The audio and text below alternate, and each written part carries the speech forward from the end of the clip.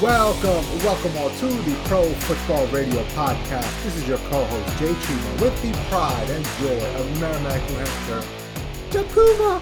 Welcome in, brother man. Podcast 126, post-trade deadline podcast. How are you today? I'm doing good, man. Probably one of the busier trade deadlines. We're going to get into that real quick, but how you doing? I'm good, man. I'm good. Loving life. We're getting to the halfway point of football season. I'm really enjoying it, but I always get sad around this time of year because A, I know half of the regular season is gone, but then B, the bigger issue is this Sunday, the clocks are going back by an hour, and my seasonal depression kicks in hardcore. You know this, right? I've got to get my vitamin D, and vitamin D from the sun, you sickos. Get your mind out of the gutter. I need that 20 minutes a day, and I'm feeling good, but the second the clocks go backward, the sunshine goes away, the sun goes down at 3 p.m., I'm not good about it, you know what I'm saying? I get very suicidal, so I'm enjoying these last couple days. It's going to be nice out here in Ohio, so, I'm not looking forward to next week. I get very suicidal. Wow. Okay. You know this. It's a real thing. I mean, I didn't think it was that much, but I'm not being sarcastic here because there are studies done about how Seattle has the highest suicide rate, and there's a direct correlation between that and the lack of vitamin D. I mean, like, what are we talking about here? Oh, I know that. I'm not doubting that, or up in Alaska. Just because I don't live in Seattle, I can't be suicidal? Is that what you're trying to say? No, I'm just saying you've never mentioned the suicidal thoughts here, so I feel like I have to plug the suicide hotline at this point and let you know. What is it, 411? You can call me anytime. Is it 411 for the suicidal hotline or 991? No, the 441 is information. Now I got to look up the hotline. I guess you could 411 it. I can't wait for this to pop up on my Facebook, suggested things. Because I'm looking it up on Google. Tara is going to use the same computer. Like, oh shit, is Brandon okay? Yeah, let's see. Now that you say that, let me plug it up. So the help is available if you hit 988. That'll get you to the crisis lifeline. There we go. So hit that. If you're out there listening, having a hard time, definitely hit that. Reach out to somebody, but.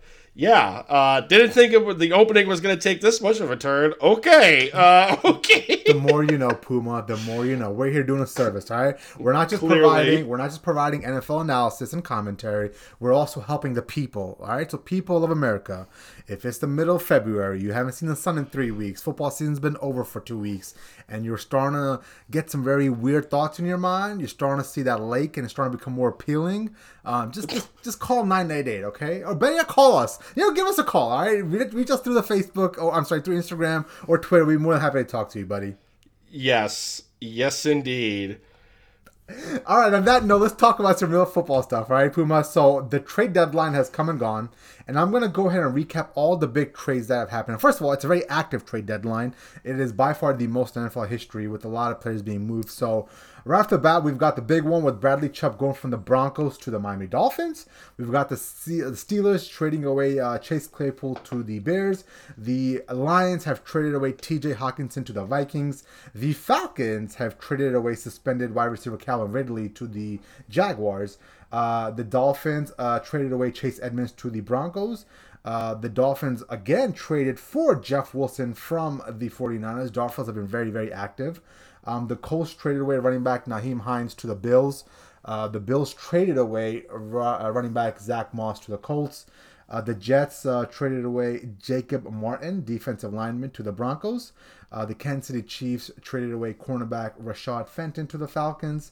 The Falcons traded away safety Dean Marlowe to the Bills. And finally, the Washington Commanders traded away cornerback William Jackson III to the Pittsburgh Steelers. So quite a bit happened yesterday. I feel like we needed like an NFL Red Zone-esque show to go through all these trades that they rolled in for the past 4 hours until the deadline.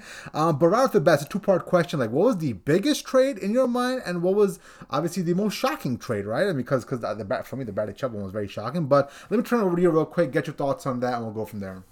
The biggest one for me was the, you said it, the Bradley Chubb one. I mean, when reports started coming out that Chubb was linked to either the Dolphins and then I believe the Rams at one point, like he was linked to a couple of teams, but the Dolphins sounded like they were, the leader in the clubhouse. I was immediately ecstatic. I mean, I was talking to you and our boy Freddie in our little DM chat about it. Super Bowl. And I was saying Super Bowl. I mean, my realistic goal is still to make the playoffs. I think we're a wild card team right now. I don't think at the time I didn't think we had the firepower to jump Buffalo, and even to like that extent, I still think that's the case. But Bradley Chubb on this defense will definitely help things out. I mean, the defense has not been that great. Granted, Xavier Howard's been dinged up. Byron Jones hasn't been activated off of IR. Ogba's been great. Wilkins has been okay. But we need some more horses on that defensive line to potentially take the heat off of that secondary right now. This is a big boost. I was a little surprised at first when I saw that, Chase Edmonds was part of the deal going over to Denver. It was like, I like Raheem Mostert, but he does have some history with injuries, and he's just coming off of a knee injury from last season. But when they got Jeff Wilson Jr. From San Francisco because he became expendable after the CMC trade 2 weeks ago, I was over the moon with everything going in. And it's kind of funny, Jay, because under, not to take pot shots at Brian Flores, but I think at one point in his tenure, he mentioned that, teams with just stars on it can't succeed. Well, Mike McDaniel, AKA, one of the best coaching hires that we've had in a long time. Genius. He's come out and he's reloading this team with stars, and they all seem to be buying in. And he's got a history with some of these guys that are coming over, and I'm really ecstatic, and might raise my bar for the expectations for the Dolphins moving forward. Yeah, for me, I mean, listen, I'm right there with you, man. The Miami Dolphins were so damn active yesterday. They made 3 moves, 2 inbound, 1 outbound. And I guess the Chase Edmonds and Jeff Wilson Jr., trades, they basically cancel each other out because you got a running back and you traded away a running back. But listen, obviously the most shocking was Chubb to Miami. That's a win now move, right? And Chubb basically is one of those hybrid linebackers that can do it a lot. That can do 4 or 5 different things. He can obviously rush the quarterback. He can drop back into coverage and play spy on somebody. And you're going to need that quarterback. I think this move was directly made for the quarterbacks of Patrick Mahomes and Josh Allen, because you're going to have to go play them in the playoffs on the road somewhere. And in that cold weather, you need a Bradley Chubb type of linebacker that can get out there, put some pressure on Josh Allen and Mahomes. Now, the other one that I kind of sneaky like, just because of what I've seen out of Justin Fields the last couple of weeks, I kind of like that Chase Claypool move to the Bears.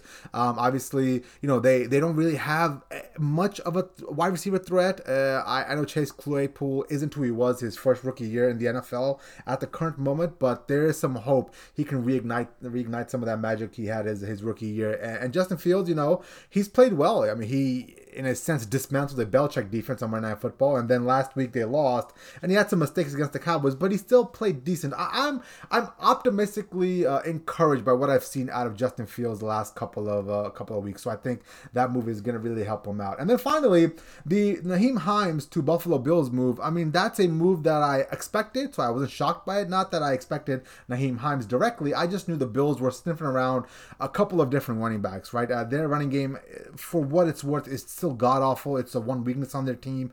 They've got to find a way to offload some of the pressure off of Josh Allen and establish a running attack. Earlier in the week, before the trade deadline, there was some rumblings with Alvin Kamara making a move over to Buffalo, but it looks like they settled on Nyheim Hines, and I think he'll be fine. He'll do a serviceable job. And you don't need a King Henry back there, because you don't need a running back that's going to be able to get you 25, 30 carries and 200 yards a game. That's what Josh Allen's going to do. He's going to take the brunt of that offensive workload, but you need some sort of complement to him to protect him himself. Exactly. The only thing that was kind of eyebrow raising about the Nyheim Hines trade was, I get it. Like Zach Moss, he kind of flashed a little bit, and then he had that that ankle injury in that playoff game 2 years ago against the Indianapolis Colts. Ironic enough. But if you're trading for Hines, then why did you invest a second-round draft pick in James Cook? Yeah, I think Cook is not panning out, though. That's the key, though. Cook is right. Well, he hasn't been on the field enough, in my opinion. I mean, he was out there opening night, and he had that fumble, but I think that was just the rookie jitters type of deal. But I mean, when he gets the ball in his hands, from what I've seen, he's been explosive when he gets the ball. Just Devin Singletary has kind of cemented himself as the lead guy back there out of that air quote running back by committee. But that was kind of like the eyebrow raising thing of, all right, like you got a guy that's kind of with like similar skill sets. Granted, got a little more, wear on the tires because, Hines has been in the league a little bit longer, obviously. But I just seeing that as like, then why did you take James Cook in the second round? But other than that, I mean, well, could you break it down to Puma as Cook being a long-term investment? So maybe 2 or 3 down the road, years down the road, he could be that back that carries the workload. And Nyheim Hines is more of a this year kind of move. Like we need him this year in the playoff run. I hope so. I have to look at the contract situation for Hines. I don't know if he's a free agent at the end of the year, but just looking at what was sent over for, when you invested a second round draft pick in Moss is a little bit eyebrow raising. I don't hate the move. It's just the one thing that I have, I question slightly, but you're in win now mode right now. So I get the move at the same time. But the one that was kind of surprising to me, I guess you could say the lack of moves for 2 teams. And one of them was, the Green Bay Packers. For weeks, they've been saying that they're going to, try to get a wide receiver. They seem to be the leader in the doghouse to get Chase Claypool. Clearly that didn't work out. I think it came down to how high the draft pick was in comparison to Chicago that they were going to send over.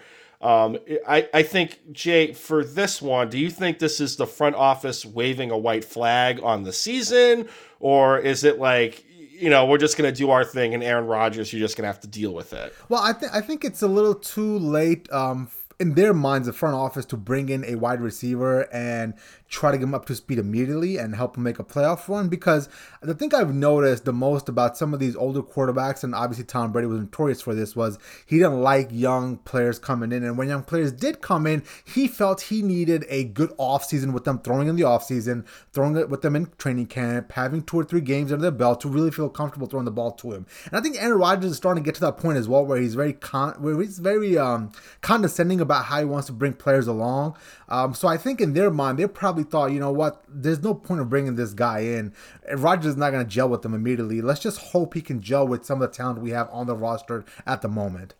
Yeah, I can buy that. And the second one was Brandon Cook's not getting moved. And for a while, it sounded like he was going to be traded. And, you see his tweet? They told him not to. Oh, I saw the tweet. And they told him not to go to practice yesterday. They're playing on Thursday night. And the trade deadline comes, and he's not moved. And he pretty much takes an AC-130 gunship on Twitter about how he feels about it, saying he pretty much covered up for things for the organization and blah, blah, blah. Here, let me actually read that tweet I got in front of me here. So Brandon Cooks tweeted yesterday at 4:03 p.m., "Don't take a man's kindness for granted. Covered for the lies for too long. Those days are done. Crossed the line of playing with my career. #arrow." Yeah. So I think it's obviously safe to say he is not playing tomorrow, Thursday, against the Philadelphia Eagles. So why is he not playing tomorrow? Why is he not playing? So like if they trade, he wasn't. Away, he's still like no. Well, the thing is, Jay, it's a short week. And they told him not to go to practice yesterday. So I get it. He's a veteran, but at the same time, like, it's a short week. If anything, it's going to be, walkthroughs. And he missed out on one of the days because they thought they were going to move him. And clearly they reneged on it, or they just didn't care. Granted, I think a deal could have been had if they were willing to just, eat the, some of his $18 million that's guaranteed, because that's what Chicago was doing with Roquan Smith, and some teams have been able to do that to get, more draft capital back. And I think we can all agree the Houston Texans are in the market for more draft picks. But he's not playing. I'm not expecting him to play tomorrow against the Philadelphia Eagles, and quite frankly, I'm not really expecting him to play a whole lot more the rest of the season. Okay. All right, before we move on to the game previews, I'm going to go on a limb here. I'm going to say the Texans are winning tomorrow night against the Philadelphia Eagles. Oh, yeah? Is that crazy? With no Nico Collins? All I'm saying is I think that the Philadelphia Eagles are rolling. They're starting to get very, very high on themselves, very cocky. I saw something the other night on the sideline where Kelsey, the center for the Eagles, wore a freaking Batman mask on the sideline. And I'm like, what is this, a freaking clown show? Like, I remember how much we killed Mark Sanchez for eating a hot dog on the sideline. This guy's out here wearing a costume and a Halloween mask on the sideline. I'm just saying, I think the Eagles, when you're undefeated and you're rolling, you're not going to get beat because, well, first of all, you're undefeated because you're a very good football team, right? So generally speaking, when you lose, when you're undefeated, is when you start looking past people. And I'm just saying, the spot, short week, travel to Texas, wouldn't be shocked if they lose tomorrow night. I'm not. I mean, I could buy it if you said they're going to keep it within the number, which is 14. I don't think they got the tools to win outright. Okay. So, all right, we'll see. I'm not crossing that bridge. Right. If I was betting this game, like if you held a gun to my head and said, "Hey, you have to bet something on the Eagles-Texans game," like I might say a Hail Mary, hold my nose, and take Houston with the points. Yeah. But I mean, that is it. Well, I agree that, your general sentiment that the Houston Texans could probably keep it close, and that 14 number is just way too high. But you know how I hate big spread numbers, and that 14 number is massive. There's also a massive number in that Bills-Jets game as well. I believe it was 12 and a half. Is that correct? Mm-hmm. So with that number, I generally shy away from big numbers, but I would take the Bills, man, because I think that Jets team is such a fraudulent team. And it comes down to just how much dismay I have grown to have for Zach Wilson over the last 2 or 3 weeks, just because the guy is not getting any better. Like, I'm watching the Patriots and the Jets game, and he thinks he's like some sort of Aaron Rodgers, Patrick Mahomes type of player where he'll like get out there, play some backyard football like Josh Allen and flick it downfield. Like, he looks like that guy that, like me in the backyard practicing Josh Allen moves, but he's actually really bad at it just like I am. Like, he's throwing some of the worst picks I've ever seen. And I thought we were past this. I thought Zach Wilson from year 1 to year 2, especially sitting out the first month of the season, learned some of the stuff to be more careful with the ball. And for a few games, he was fine with it. He didn't turn the ball over. But he is just so stupid. Like, he's a special kind of bad Puma when it comes to quarterback decision making. And this is coming from a guy who watches Mac Jones on a weekly basis. Like, Mac Jones makes some dumb plays. Like, trust me, he makes some very dumb plays. Nowhere near as bad as Zach Wilson is. Yeah, I'm with you. I have the Bills winning this game, but I don't think they're going to roll. I mean, they couldn't cover the spread against the Packers last week, and granted, that was because they took the foot off the gas.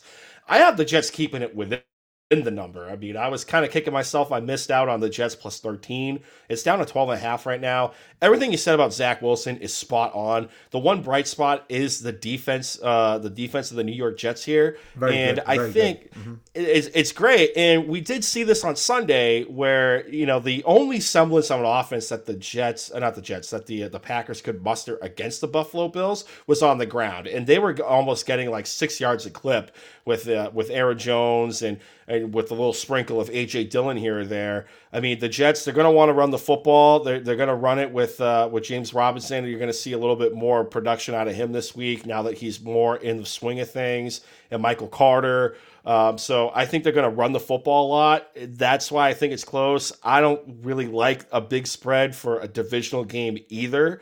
But with all things being said, I have the Jets keeping it within the number, but I do think the Bills win. And honestly, I know Saleh has come out and said that Zach Wilson is our quarterback moving forward, regardless. Mm-hmm. But at some point, like, you have to understand read the room here. This is a great defense. We're wasting it away with arguably the worst quarterback in the NFL right now. And I'm saying that as like Teddy Two Gloves Bridgewater is better than Zach Wilson. Mac Jones is better than Zach Wilson right now, even though he looked shaky in that game against the Jets last week.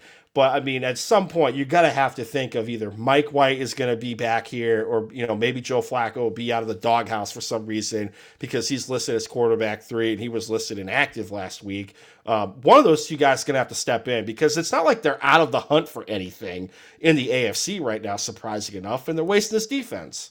Here's my thing, Robert Saleh. I've never fully bought into him. I think he's a great defensive coordinator that got mistaken for a head coach. And yes, his defense is great. It's starting to come into form this year. Last year's defense was horrible, but I think Robert Saleh needed to send a message on Sunday. Zach Wilson threw that first pick. All right, everybody throws one pick a game, whatever. Let's move on. That second pick was horrendous. Like, it was just so god awful bad. The running around, flicking in the air. And then, if you think it couldn't get any worse, he does it again. He does this bullshit where he constantly runs around and then throws it across the middle of the field because he thinks his arm is going to be strong enough to get it there. I think after that third pick, Robert Saleh needed to have the balls to bench him. And not bench him because you wanted to move on to Mike White or Joe Flacco, but bench him to send a freaking message. Because this is year freaking 2, Zach Wilson. You can't keep making these dumb decisions. And I think Robert Saleh he's a weak coach, man. He had a great opportunity to send a great message to a young quarterback, like obviously Bill Belichick did a couple weeks ago. And obviously I get it, Bill Belichick and Robert Saleh, you can't compare them. But Robert Saleh needs to understand he's probably coaching for his job if this thing unravels. And Zach Wilson is going to be the reason why it's going to unravel. So you got to keep him on the tracks. And I would have sent a message and benched him for the rest of that game. Exactly. A little bit of news on the Bills side. Obviously, Tre'Davious White has come off of IR. Any chance he plays on Sunday? I'm expecting him to play. I don't think he really needs that much of a ramp up in this defense. He's been part of a Leslie Frazier defense for God knows how long at this point.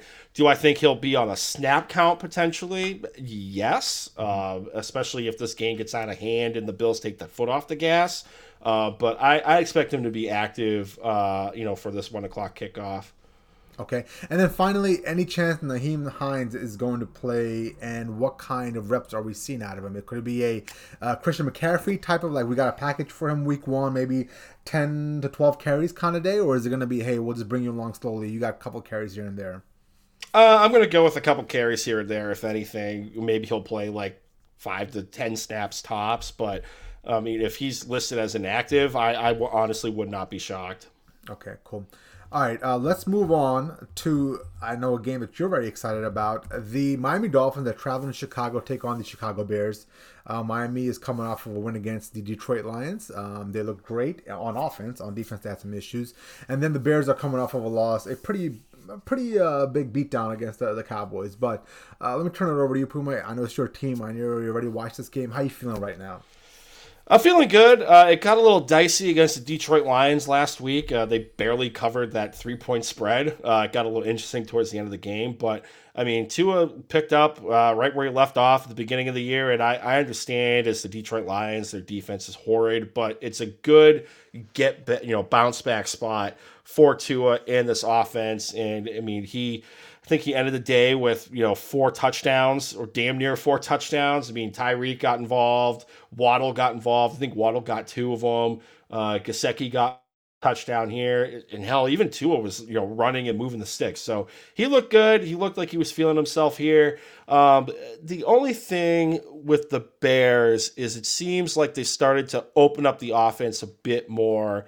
And I mean, I'm expecting Claypool to play, because of how bad the wide receiver core is. And that's nothing to take. I'm not taking shots at Darnell Mooney here. But, Equanimeous St. Brown is not a legit wide receiver, too. He's just wide receiver, 2 by default. N'Keal Harry, we all know about N'Keal Harry's run in New England here.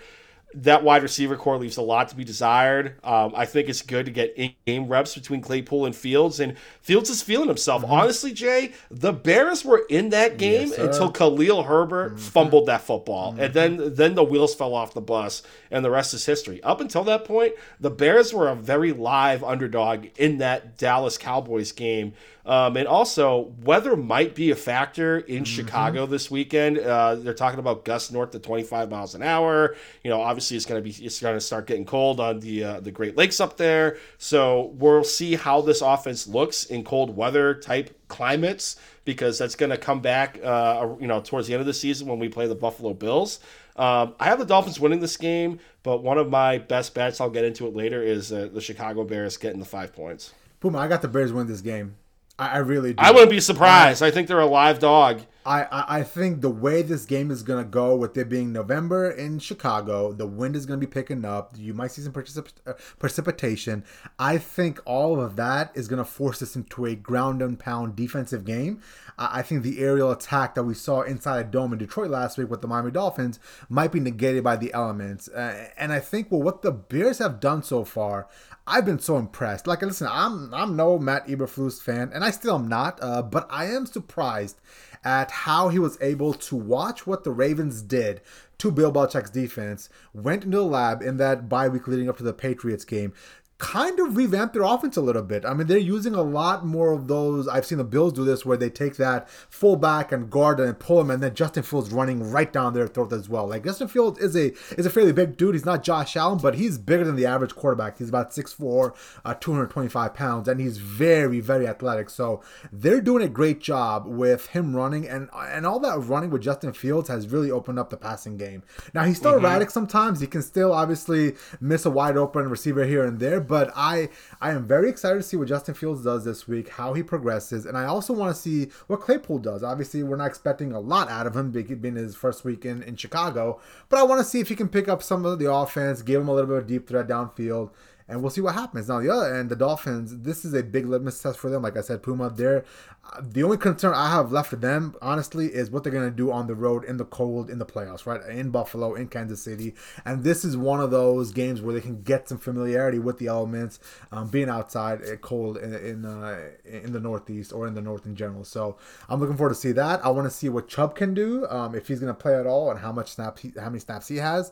And I want to see what Tua does, man. Tua so far, any game that he started and finished, he's undefeated, right? Only him and Jalen Hurts can say that this year.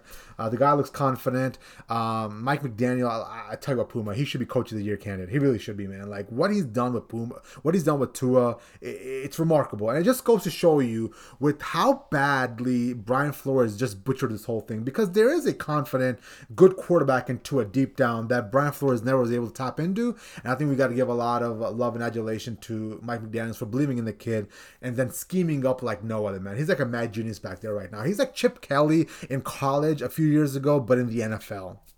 Yeah, exactly. I mean, hell, Tua was doing a presser today, I think after practice, and he sounded like a little bit salty, saying, how his deep ball, hey guys, the deep ball improved much this week and whatnot. Like, he was kind of ribbing the media a little bit. So I love this side of Tua. I wasn't high on Tua coming out of college. I mean, Jay, you know this, but I'm buying it on Tua Tagovailoa. I could take the L. Things change, and I'm definitely happy that he is the quarterback of the Miami Dolphins right now. So you know how we talk a lot about intangibles, Puma, and it's something that we say because we can't really quantify or articulate what an intangible is for a quarterback. Tua's got it. Tua has it. The leadership. Like, I will never be able to forget that night in the BCS championship game where they're down by like 10 points to a vaunted Clemson team, and Jalen Hurts is stinking it up, and Nick Saban's like, all right, kid, go out there, and Tua goes out there to start slinging it downfield. So I think as his confidence grows, he's one of those quarterbacks that the more reps he has, the more confident he is, the more he thrives in a positive, a great environment. And years ago, this is a quick little story. Years ago, Bill Belichick, before he's moving off of Tom Brady, he commissioned a study done by some psychology group about how Brady, Tiger Woods, Michael Jordan, all these great titans of their sports reacted to their environments. And it came back that most of them, like Tiger Woods and Michael Jordan, thrived off of a lot of built up resentment and negativity, but Brady was one of those few that thrived in a very positive, loving, nurturing environment. And I think that's the same thing with Tua. That's what I get, just his background, very laid back Hawaiian kind of guy, right? So he needs that support and the camaraderie, and I think Mike McDaniels is giving it to him, and I think we're only going to see him get better and better as the year goes on. All right, let's move on to another great game of the week. We've got the Los Angeles Rams going back to Tampa Bay to play the Buccaneers. This is a rematch of the NFC divisional game from last year. Right off the bat, Puma, who wins this game and why? I mean, I don't like either side in this game, but, I mean, someone has to win the football game. I'm going with the Tampa Bay Buccaneers, only because of how bad the offensive line is for the Rams. And in theory and on paper, there are still horses on the front four and front seven of the Tampa Bay Buccaneers that should, emphasis on should, be able to get after Matthew Stafford, especially with, Cooper Kupp, having a high ankle sprain of some sort. Maybe he's going to be able to. Did he cry and need to be lifted off the field of play with his high ankle I mean, sprain? I didn't see him looking like he got shot on the first wave going on to Omaha Beach, but okay. So he's a man. Okay. That's a big concern, because if there's all that Stafford's been throwing to this season has been Cooper Kupp because there's no one else to really take the heat off of Stafford in the offense. And I think that's really the only person he trusts in the offense at this point. I mean, Tyler Higbee was kind of, a missing man last week.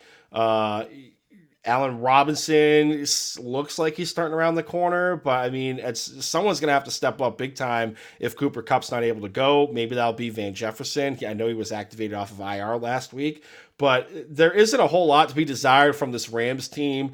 I think, this is kind of what happens when you go all in to win a championship. They did, and they didn't fix the offensive line. Their wide receiver core leaves a lot to be desired.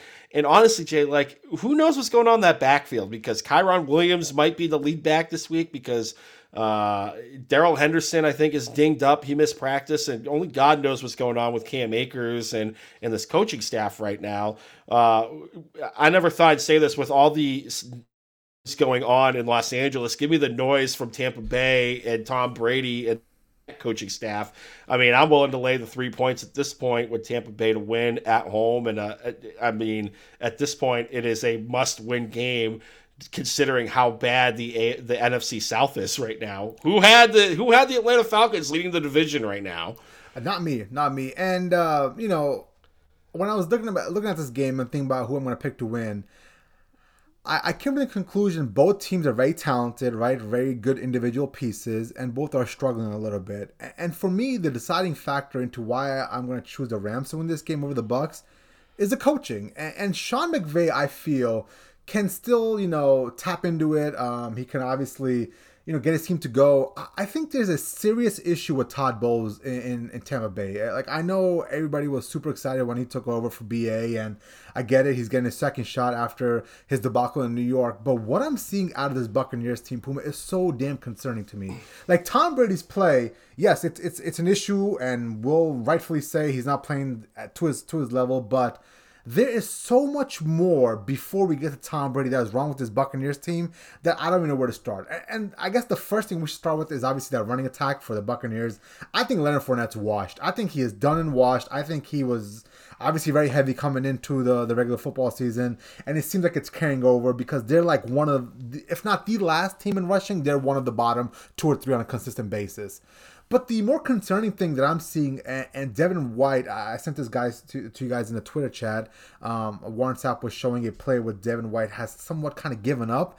And I've seen a lot of that out of this defense, which is shocking because Todd Bowles seems like he's a very good defensive coach, and he seems like he gets his guys up and going. Maybe the fact he's a head coach and can't be in the defensive meeting rooms week in and week out is an issue. But I've seen this now against the Pittsburgh Steelers, where they let Trubisky basically close the game out for them. I've seen this against PJ Walker carved him up out of all people, and then last week you saw Devin White half-assing it, he literally was not even trying to get over to make some of these blocks and these plays. So I'm really concerned with what's happening with Todd Bowles. I think this is just the tip of the iceberg. I think this thing is about to unravel in Tampa Bay, and promise you Brady's going to get 90% of the blame because obviously it is Tom Brady and we get all that.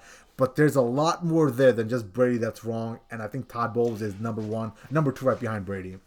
Right, and I'll give you that, but at the same time, I mean, there was a stat at one point on Thursday Night Football last week when they were playing the Ravens where, I mean, Tampa Bay, they only had the ball for less than 15 minutes. Now, granted, I'm with you, the defense has been bad, but I mean, you're facing the Ravens here. The Ravens have the ball for over 40 minutes. That defense is going to get gassed. That offense is not doing them any favors. And yes, it comes down to the rushing attack, but I mean, out of all the people involved in the offensive side of the football, at this juncture in their tenure together, you would think that Mike Evans and Tom Brady would be on the same page with a route. And clearly, there was a miscommunication. And I wouldn't say it was chirping, but there was some back and forth between Mike Evans and Tom Brady coming off of the field. And, if I'm the defense that's been holding the Ravens in check for most of the game, and this offense is not helping us and putting up some points, I'm not going to be able to stop a runny nose either if I haven't been off the field for more than 2 minutes. Yeah, no, I get all that. And, obviously, complementary football plays a lot into how time of possession is divvied up, right? Obviously, if you can't keep drives going on offense, you got to put the defense back out there. If the defense can't get off the field, then the offense has less time. So that's a very complimentary thing. I just think with what we've seen as a body of work from that Buccaneers defense this year has been borderline abysmal. Like, I can't believe they let PJ Walker do what he did to that defense. So a lot of blame is going to go around, and sure, Brady's going to burn of it. So, I'm not even going to argue all that, but I just feel this is going to end horribly, and I think Todd Bowles was a wrong man for the job. We have to call a spade a spade, and he's not head coaching material. I think we can solidify that statement unless he turns it around in the next few games. But he had a horrible stint in New York, and now it's the same exact thing. That's what pisses me off the most is he made mistakes in New York that he has not learned from. He simply has not learned from, and it's the same exact thing over again now. I mean, this is kind of the gift that keeps on giving for, pretty much forcing Bruce Arians out of the coaching area. I never thought I'd miss BA. Like, this is going to sound bad. This is going to sound really bad, but I think maybe with how much BA ruled with an iron fist, with him leaving and the substitute teacher taking over, I think that's basically what's happening here is that these players feel like the iron-fisted like teacher went away and now we've got the sub so we can do whatever the hell we want. Like I can't like quantify how Devin White's not even trying. Like I don't understand how they're missing gaps, they're not tackling well. Like this is I just can't I don't understand. I really don't understand what's happening. I don't understand. And it has to come back to Todd Bowles' easy, laid back nature. And maybe that's fine for when you're coming into a new situation and starting from scratch. But he's basically a defensive coordinator the last few years, and like I just feel they're missing that. Brady can only yell so much to his offensive line, and when he does that, everybody loses their goddamn mind. So like all he can do is just sit back and be like, all right, well, I guess it is what it is. If the head coach is not going to get into these people in these players' asses, what am I going to be able to do here? Yep. Fun times in Tampa Bay. Fun times. All right, let's move on to the Seattle Seahawks taking on the Arizona Cardinals. Fun fact, Puma, next week at this time, we can watch our first episode of Hard Knocks with the Arizona Cardinals. We can see just how much time Kyler Murray is putting into his playbook and how much he's playing on COD, because I'm sure they're going to touch on that subject, right? I can't wait to see how that marriage between Kyler Murray and Cliff Kingsbury is going. I mean, before we get in the game preview, just real quick, I feel like that marriage between Kyler Murray and Cliff Kingsbury is like the definition of like staying together for the kids. Like clearly they don't like each other anymore, but like, all things considered, they just don't want to, break it up and leave the kids to be like ruined type of deal. But I mean, this is not going well. The Cardinals didn't really look that great last week against the Minnesota Vikings, even though the Vikings at times like wanted to give that game away. Meanwhile, you have the Seattle Seahawks, who I believe are leading the NFC West at this point, with Geno Smith, and who had on the bingo card that Geno Smith was going to be, number one in completion percentage with, and also have 13 touchdowns and 3 interceptions. And absolutely rolling in this offense with Pete Carroll, because I will stand up and say I did not have that on the bingo card. Honestly, I thought the Seahawks would probably finish dead last in the division this year. So I am happy to be proven wrong. I like the Seahawks in this spot. The spread here. It's at, Seattle's getting 2 points here. They're going down to Arizona in the desert. But I like the Seahawks. Kenneth Walker III is probably going to be the runaway, pun intended, offensive rookie of the year, especially with the injury for that rookie Breece Hall out of the Jets. But even if Breece Hall was healthy, I think Kenneth would just absolutely dominate and get the offensive rookie of the year award. But this team's absolutely rolling. They're operating well in the offense. Their draft class this year is, all the rookies have pretty much been stepping up and playing to where they've been drafted. And I am pleasantly surprised. I think if the Cardinals lose this week, you're probably going to see maybe a little bit more stuff in the media about Kyler Murray's feelings with the offensive play calling, or the offensive play calling with how Kyler Murray's been performing. Because at some point, like, this team for the Cardinals is stacked. Rondale Moore is going to be one of the, emerging wide receivers moving forward. I have a lot of high hopes for Rondale Moore, especially with DeAndre Hopkins coming back. Like, you would think the offense would pick up where they left off the beginning portion of last year before they backed it in the playoffs last season. but give me the Seahawks here, getting points on the road. The over-under's at 49.5. I might look to the over, but I'll definitely take the Seahawks in this spot. Yeah, man, like the Seahawks, I think they're going to win too. And, obviously I'll hit on the Seahawks real quick because I want to have a bigger discussion on the Cardinals. But Seahawks, I mean, what they've done in draft the last few years have been phenomenal, man. Like they've knocked it out of the park. I mean, that cornerback they took was named Woolen, obviously Kenneth Walker.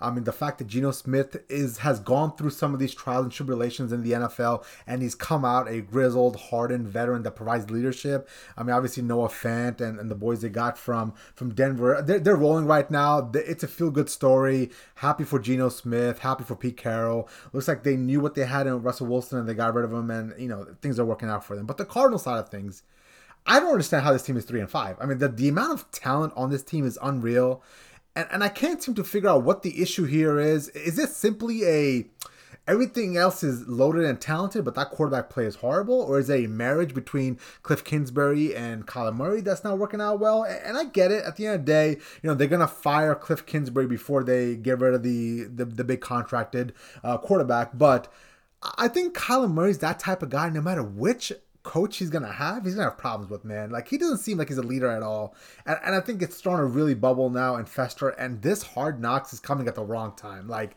if this is a Hard Knocks for the Cardinals last year and they have all these problems, it'd be fine.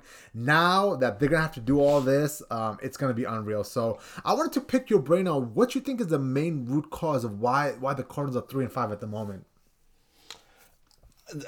God, I just think there's a disconnect between Kyler Murray and Cliff Kingsbury. I don't know where the marriage soured, but I think it all generates from that because Van Joseph, I think he's been calling a great defensive game plan for the Cardinals, even with J.J. Watt getting up there in age.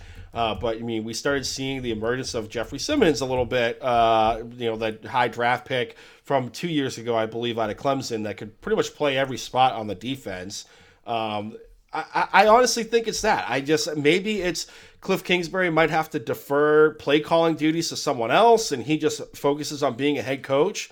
Because I mean, we're seeing that with the Giants. Like, Daboll is not the offensive coordinator in New York. It's Kafka that's the offensive coordinator. And look at what the Giants have been able to get for a record with far less talent on the team compared to what's going on in the desert right now. So I don't know if Cliff Kingsbury needs to give up some stuff. I don't know if Kyler Murray needs to swallow some pride and maybe take some coaching. Like, it's got to be a disconnect between those two at this point. And that's ultimately what's going to hold back this franchise.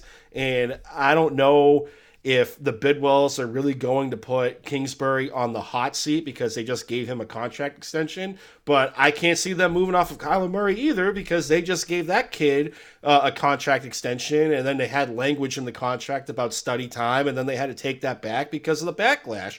But it's pretty sad when people have backlash for the comment or the clause in the contract, but those same people will also be out on Twitter and social media putting up how he does against the spread when there's double XP weekends, or how he performs when Call of Duty comes out. Yeah, good point.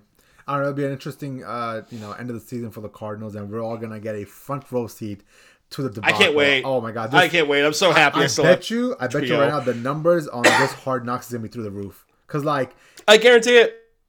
What's up? Go ahead. I said I guarantee it. Yeah. I guarantee it'll be the highest rating one. Probably the highest rating one since the Raiders when they had Antonio Brown on there. Well, even last year's was pretty intriguing because for the while there, the Colts were rolling. They started finding their groove, and then they all collapsed, and we saw all the behind the scenes from that. I just think this is gonna be just like perfecto, like when it comes to ratings. So it's gonna be nice. Okay, the last game of the week, Puma, let's discuss the Sunday Night Football matchup between the Tennessee Titans and the Kansas City Chiefs. Right off the bat, is Malik Willis starting, or is Ryan Tannehill going to be back this week? I mean, they're hopeful that Tannehill's going to start, but I mean, I think he's got like an illness, and then he's got the ankle injury. I think for Tennessee Titans, hopes that they're going to want Tannehill back there because Malik Willis did not look that great, and I mean, I think he only threw the ball less than 10 times. It was kind of an adventure. I'm not trying to bury the kid. Second round pick out of Liberty. I'm not gonna bury him here, but I think for this team to have a puncher's chance, going up against the Kansas City Chiefs here. At home in Arrowhead, you're going to want Tannehill back there. The Chiefs have been stout on defense, especially against the run. So it might come down to the ball being in the quarterback's hands, whoever it is. And if it's announced that Malik Willis is starting, this 12.5-point spread, I think, would probably jump up to 14. So if you like the Chiefs, I would probably jump on the 12.5 now, especially with them coming off of a bye week. But buyer's disclaimer here, the Chiefs are atrocious against the spread. But all things considered, from an X's and O's standpoint, I have the Chiefs rolling in this game. They've been able to really get it done through whichever way they want to. Shocker, through the air, on the ground. Maybe Isaiah Pacheco might be more involved. 2 weeks ago, they announced he was going to be the starter, but they still had, Clyde Edwards-Helaire, poaching here and there. I think he actually ended the day with more rush attempts than Pacheco. But the Chiefs just traded for Kadarius Toney, so this might be a coming out party for Kadarius Toney. He broke free of the New York Giants, and magically his hamstring injury is cured, and he's been at practice, and he's returning punts at practice. So maybe we'll see a showcase of Kadarius Toney in this game, but all things considered, sorry to Tennessee Titans fans, but I think it's going to be a bit ugly on Sunday Night Football, rather. So when I was doing prep for this game, Puma, did you realize that the Titans are 5-2? Yeah, in a really, really bad division. Like, 5-2 is 5-2. I was shook when I saw that, because the way they started out the season was abysmal. They lost to the Giants, they lost to the Bills week 2, they got blown out, and then they started getting hot quietly. Like, they just kind of got buried in the background. They beat the Raiders, they beat the Colts, they beat the Commanders, they beat the Colts again, and then obviously last week they beat the Texans. Now, I'm not saying it's pretty wins, but they're finding ways to get it done, and I was shocked by it. I was like, wait a minute, they're 5-2?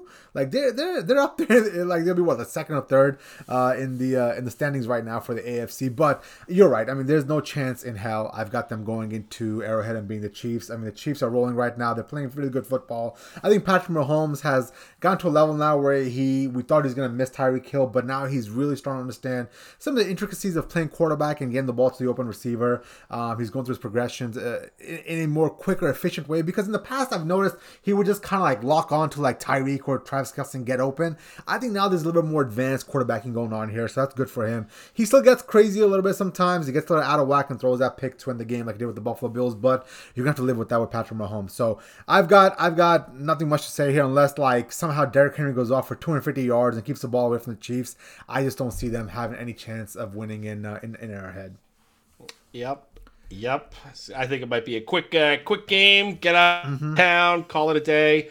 Give me the Chiefs. It's gonna be one of those games where by halftime it's over on a Sunday night, and I might just like tune it out and watch like a show or something, because like exactly. Let's be real, like if the Titans went into Arrowhead like 3 years ago now for the AFC Championship game, and they were up by 10 points in the second half with a really good Ryan Tannehill that year and a really good Derrick Henry and a decent defense, and they couldn't close that game out, there's no way in hell this Titans team is gonna be able to go in there and win against the Chiefs.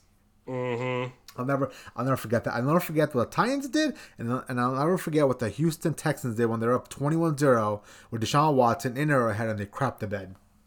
Yep. Ooh. All right. Yeah, still tough. The segment that is sweeping the nation. Best bets with the Puma. Who you got this week, bro? All right, so best bets with the Puma. I don't have a whole lot of action right now in the NFL. I'm kind of bummed I missed out on the Jets getting 13 points in the division game.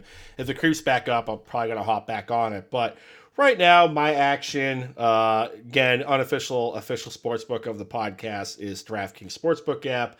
I have the under 47.5 Buffalo Bills, New York Jets.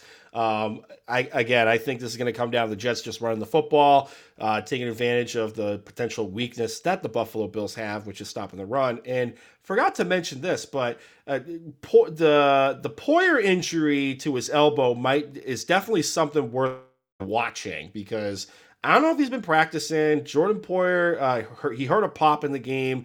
His arm was wrapped up. So who knows if he's actually going to be able to play this game. So give me the under 47.5 in the Bills-Jets game.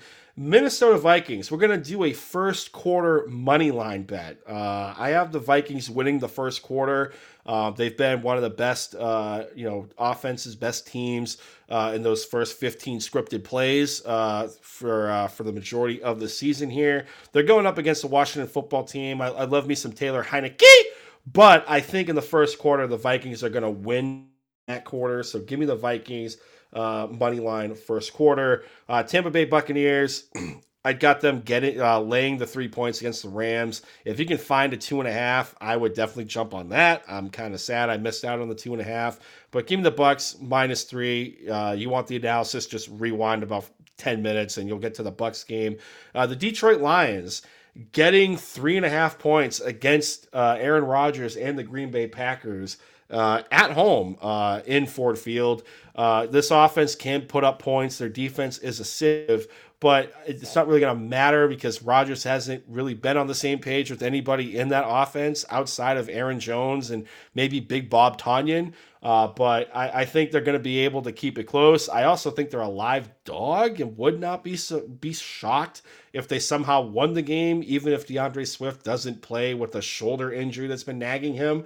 But I'll definitely take them on the spread, getting 3.5 points. And the Chicago Bears +5 against my Miami Dolphins at home at Soldier Field. Weather's going to be a factor. They've opened up the playbook with Justin Fields. And right now, I think it's safe to say Justin Fields is probably the best quarterback out of that rookie draft class right now. So give me the Bears getting the 5 points. And those are my best bets with the Puma. And hopefully I see you guys at the pay window. Okay, so quick fantasy question before I leave, Puma. Like, I need a tight end for this upcoming week because George Kittle is on a bye. Do I put in a claim for Hayden Hurst, Robert Tonyan, Logan Thomas, who's this, Ingram for the Jacksonville Jaguars, or looks like this B. Wright for the Detroit Lions because now Hawkinson's gone? That's Noah Fant, Disley. I mean, what are you thinking here, man? Like, I'm a little bit on the... Obviously, tight ends this year in fantasy have been abysmal. If you have Travis Kelce, you're lucky. Other than that, it's been borderline trash. I would pick up, out of all of that scrap heap, maybe Bob Tonyan, just because of how things have been going. But I'll say this, Jay. I would keep an eye out for the injury report for Mark Andrews for the Ravens, because if he's not able to go, I would jump on Isaiah Likely in a cocaine heartbeat because he pretty much picked up where Mark Andrews left off on Thursday night against the Bucks. I think he ended the night with 6 receptions, 75 yards, and a touchdown. Okay. So I would definitely monitor the injury report because that's personally what I'm doing in my league because I have Kyle Pitts, Taysom Hill, and I don't really feel that confident in either or at the tight end position.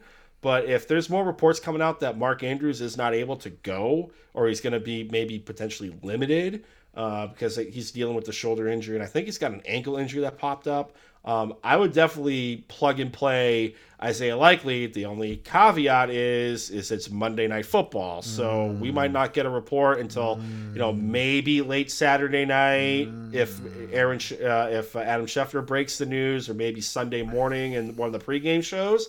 But if you have room on your bench to stash it and want to wait it out, I would certainly do so. I might do that strategy with, having Taysom Hill. I might drop someone to pick up Isaiah Likely, and if Mark Andrews can't go, I'll just swap the two out, but that's what I'm looking to do. I think that's a good plan. I think I'm going to put in a waiver for Hayden Hurst at the moment just because I think with Jamar Chase being gone, you're down to 2 wide receivers, and I think the tight end might get more looks with that. And then I'll keep an eye on the injury report and see if Likely is going to play or not. Because I might do that. I might if it looks like Andrews can't go. But if it's a game time decision being on a Monday night, it's going to be hard. You feel me? Like, you have to kind of make that decision on Sunday at 1, I guess. Right. But it's also a shoulder injury, like in an ankle, and I think an ankle popped up. He took like 2 hits in that Bucs game, and he took himself out of the game. So, it's not beyond the realm that a situation might happen. Maybe if you're behind in fantasy, if you have like your tight end that's playing at like 4 o'clock and you're potentially in a hole and you need that upside, maybe you throw him in for a dart throw. It kind of depends on how the roster construction is. Well, I moved up from last 10th in my league to 7th. I feel like I'm making some good headway. I just brokered a deal to send Davante Adams over for Jonathan Taylor. So now, in theory, I've got the best two running backs in Jonathan Taylor and Derrick Henry. And if Jonathan Taylor can get his head out of his ass, that'd be wonderful, because that is it. Basically, I made a gamble where I was like, I'm either going to lose on this trade and the season's going to be over for me, or somehow Jonathan Taylor and the now hopefully Frank Reich taking over and going back to the bread and butter from last year can really help Jonathan Taylor propel into some fantasy points. I hate to be the bearer of bad news, but I don't know if you saw that his ankle injury flared up and he missed practice today. Damn it! So another instance of, if you have room on your bench or want to drop some dead weight, it might behoove you to pick up Deion Jackson if he's on waivers. Oh my God. Well, I guess I've lost fantasy this year. Can we also talk about, like, real quick for fantasy, like, I don't know if your league is like this. My league, damn near half of the teams, myself included, are at like 4-4 or just below 500. Yeah. It is like, maybe it's like, it's just that weird of a season in real life football, but I've never seen it like this, going into, what is this, week 8? Like, everyone still has a puncher's chance, potentially, to make the playoffs in my fantasy league. Well, I mean, at the end of the year, this whole year for the NFL has been down in essence, right? Defensive game plans, are causing havoc? Maybe, I don't know. But scoring is down. So if scoring is down, and obviously fantasy is offensive minded, then I guess that could affect it. Yep. It's just wild. Everyone's damn near 4-4 or just below that. 5-3. It's kind of insane. Okay, man. Well, that's really all I've got. If you want to plug it up, we can call it a day. Actually, before we do that, let me run this by you real quick. The NFC and AFC, NFC playoff picture.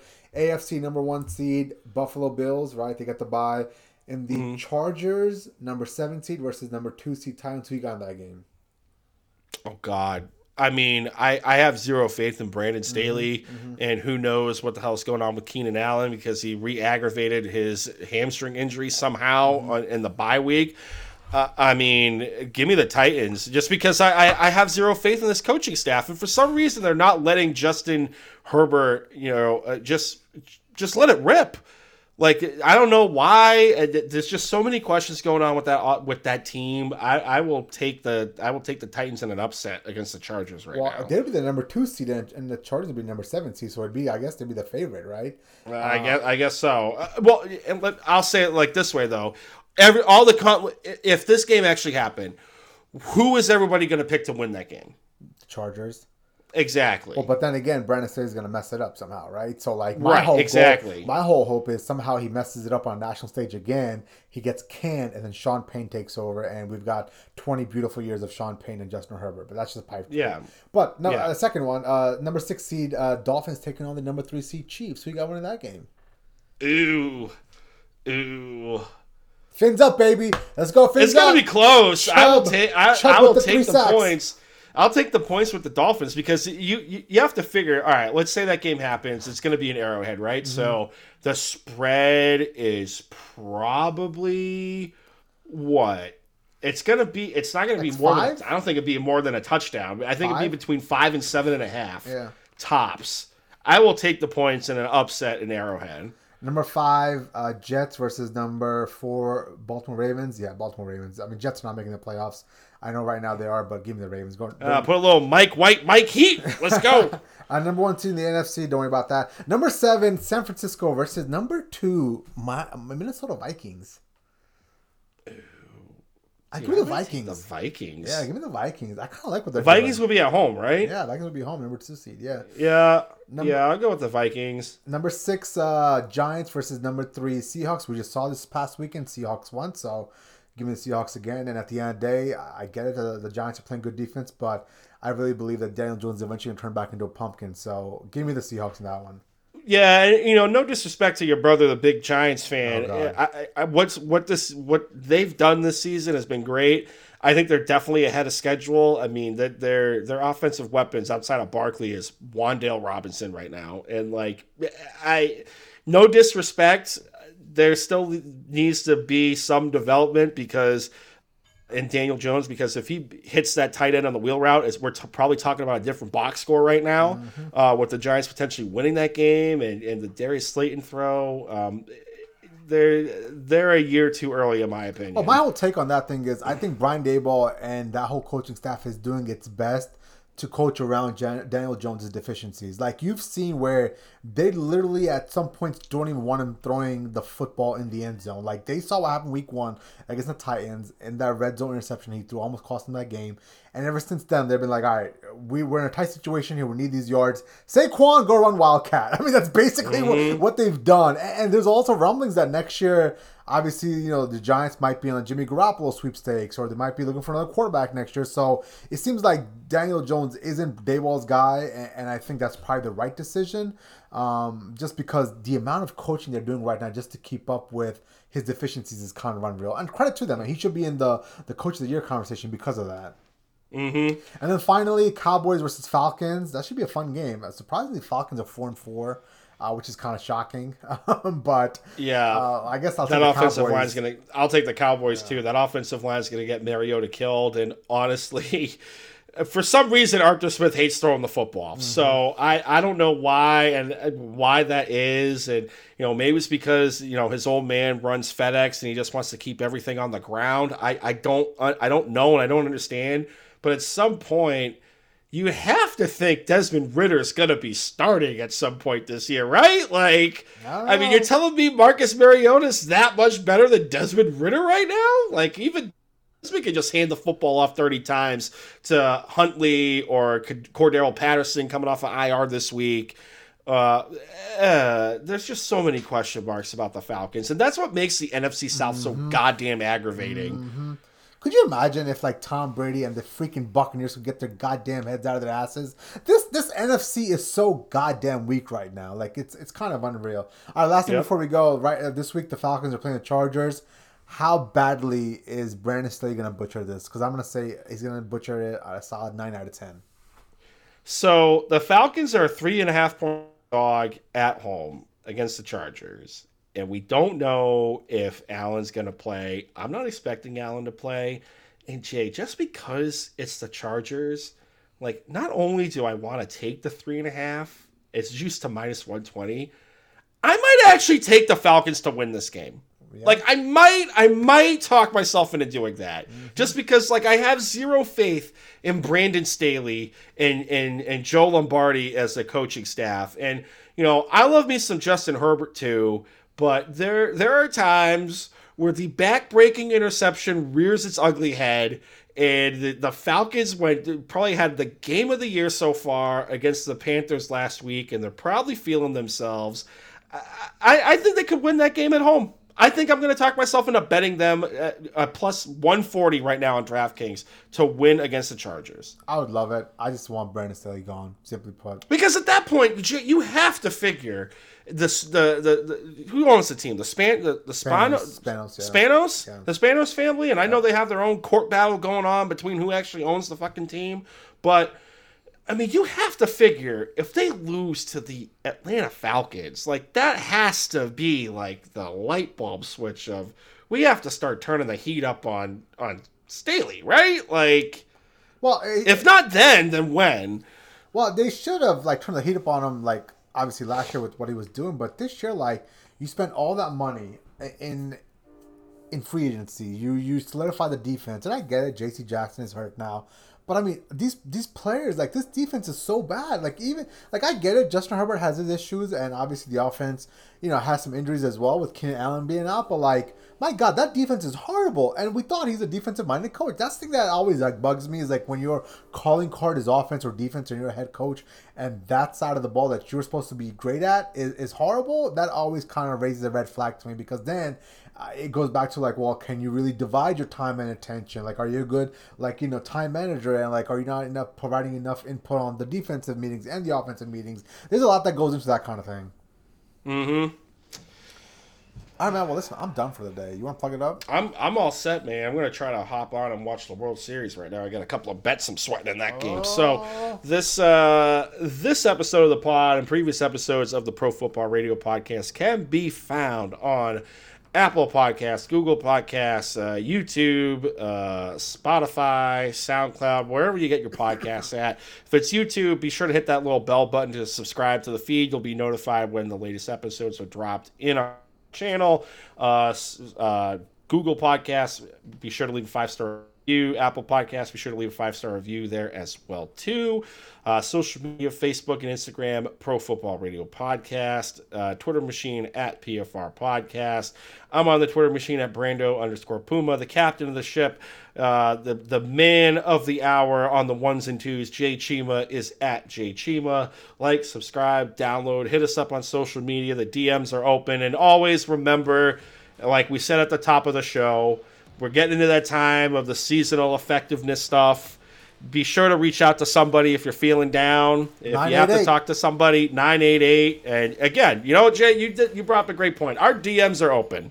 If for some reason we're going to be there to help you out of your darkest moment in your life, hit us up on social media. My DMs are open. Jay's DMs are open. The PFR page's DMs are open. Be sure to hit us up. We care about you guys. And on that note, we'll talk to you guys next week. Vaya con Dios.